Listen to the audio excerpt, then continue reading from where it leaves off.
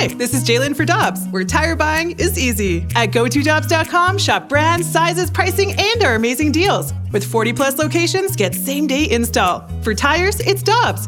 For deals you can use, click on GoToDobbs.com now. Pump it up here. We're here for a reason. Let's go. Sonny, Bo, Perry, Benner. Let's go. Right before walking on the ice, I remember having a moment, realizing what's going on. What happens here tonight will be a part of hockey history forever. And then getting kind of back into focus. What emotions were you feeling in that moment? Just, let's go, buddy. You know, you've done all the work you can, and just go out there and play. That's a great interview that Emily Kaplan did with Jordan Binnington, Emily of ESPN.com, and Binnington with a spectacular night between the pipes for the Blues last night. And I tweeted that video, so if you just go to my Twitter page, at Randy Carricker, you can find it there. Michelle, you tweeted it also, I believe? I believe so, at M. Smallman. I know I shared it on Instagram, too. Yep, so there you have it. Emily joins us now on 101 ESPN via the Broad and Crouppen Celebrity Line. Emily Kaplan, good morning. Great to have you with us in St. Louis. How you doing? I'm doing great. Thanks so much for having me. Well, first of all, congratulations. That was a great piece. And sometimes it's hard to get behind the scenes with an athlete in 2022. So I thought you did a great job of that. And I wanted to know why you thought Jordan Binnington was a compelling subject for something like this. Okay, well, I obviously think he's a compelling subject, and I think the interview bears that out. But I honestly have to give credit to Jordan because I think a lot of athletes, especially in hockey, are shy about drawing publicity to themselves, especially in hockey. You know, there's this culture where you don't want to make it about yourself. They say we or you instead of I. And Jordan has a really interesting story, and I think he understands that it could be inspirational to a lot of people. So I've done a couple of these feature stories early in the year. A lot of them were with younger players like Jack Hughes and Trevor Zegras, who were kind of bucking that trend and changing the culture. And Jordan saw the one that I did with Zegras, and he was interested in doing it. His representatives actually reached out to me. We ended up doing it. We filmed it a couple weeks before the end of the regular season. It was still when Jordan was in a really interesting part of his career, right? Like, he didn't have a starting job at that point. He didn't know what was going to happen in the playoffs. So I just thought it was so unique for an athlete in that position to want to speak out, because I feel like often when we tell the stories of athletes, it's like the hero's journey, and it's when they've reached this great success. And we don't often talk about being in the middle of it and the ups and downs. So that was super unique to me. Absolutely, Emily. And it's a great time for us to talk about this piece after the performance that Jordan Binnington had last night. He was unbelievable, stopped 51 shots. He was really playoff Jordan Binnington, the guy that we're used to seeing. Now, he talks about this in the piece, whether it's when he was in the minors or when he got called up to the Blues or what we saw from him last night. It seems like the more highly pressurized the situation, the better the Jordan Binnington that we see. Did you get that sense as well? Totally. There's something about him is different than any other athlete that I've covered, just his demeanor, his confidence in himself. And I know that that's often misconstrued with cockiness, but it's just a self-assuredness where he knows that he's been through this roller coaster in his career, and I believe that makes him uniquely prepared for a moment like this where he comes into the playoffs, closes out that series, and can play lights out like he did last night against the Colorado Avalanche. You know what's interesting, Emily, also, is that here's a professional athlete who's been at the highest level. He won a Stanley Cup. He's engaged to an actress, but it seems like he lives a pretty normal existence.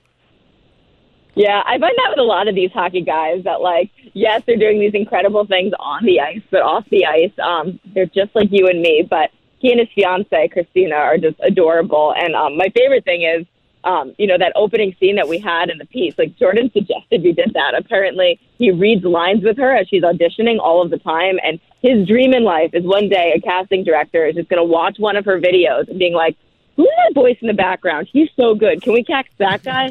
So I don't know. Maybe there's a Hollywood future for Jordan Binnington after all of this. Well, Emily, he could play himself because I don't know if his story is any better than any script he's practicing on with his fiance.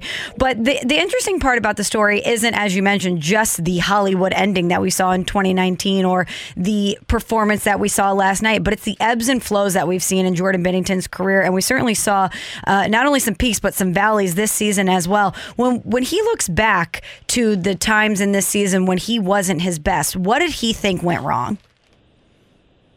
That's a great question, Michelle. I think there's a lack of just full-on focus. And I think he doesn't necessarily pinpoint it to anything, just the ebbs and flows of being a professional athlete and understanding that to be on your best at all times, is a grueling and, quite frankly, impossible task. And so, it was circumstance this year. He wasn't playing his best. Maybe he lost a little bit of focus. Billy Huso came in and played great. It seems like the two of them have a really good relationship, and he supported Billy at the same time. He's competitive as hell, and he wants that starting job. And I just thought it was interesting when I asked him point blank, do you ever fear losing your starting job? He's like, no, never. And, he didn't even hesitate. And I was like, Jordan, you've lost it at this point when we're talking, but he doesn't have that belief in his head. Emily Kaplan of ESPN with us on 101 ESPN, and you can catch the video at ESPN.com. You can follow Emily on Twitter, and, of course, you can go to our Twitter pages, and we've retweeted this video, that the interview that Emily did with Jordan Binnington. Let's get to this series, Emily, because, obviously, most of the people at ESPN, I think it was 23 out of 27, picked Colorado to win the series, and they had a great regular season. Do you agree with us that if the Blues are going to be able to pull this off, Binnington has to be the biggest part of it?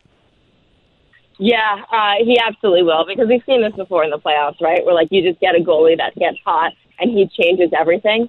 I'll be the first to admit I was one of the people that chose Colorado. I just think they're a wagon this year. I think if you look at the trends of recent Stanley Cup winners, often it's teams that have had regular season success and then just met this playoff hump that they couldn't get over and then finally do. And that's where I think the stage Colorado's at, quite like St. Louis was at in 2018 before they came third 2019. Gosh, one of the years, guys. The pandemic screwed us all. I know. All of that said, let's talk about this series. I like the Blues this year, and I think that they're so deep on forwards, and I just think as long as they show that depth and flex that depth, which in my opinion with their strength all season long, they do have a chance, but Binnington will be their biggest chance, in my opinion, if he plays lights out like he did last night in overtime, really.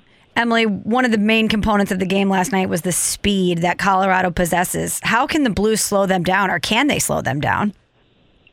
I think they've got some good checking forwards. I do think that they've got a couple guys that, can go up to that task. Obviously, we always think of Ryan O'Reilly when we're thinking of a defensive two-way forward. I think that they can match the speed, though. And I think, this Blues team is so different than the one that won the Stanley Cup, because of that one, we always thought of this big, grueling, tall defense. And here they're a lot more skilled. They're a lot faster. And again, they're a lot more deep on the forward group. So I think, yes, you want to slow them down, but maybe even playing a run and gun style and just having faith that your goalie's better than their goalie, because right now Jordan Binnington is one of the best goalies in the league right now in the way he's playing.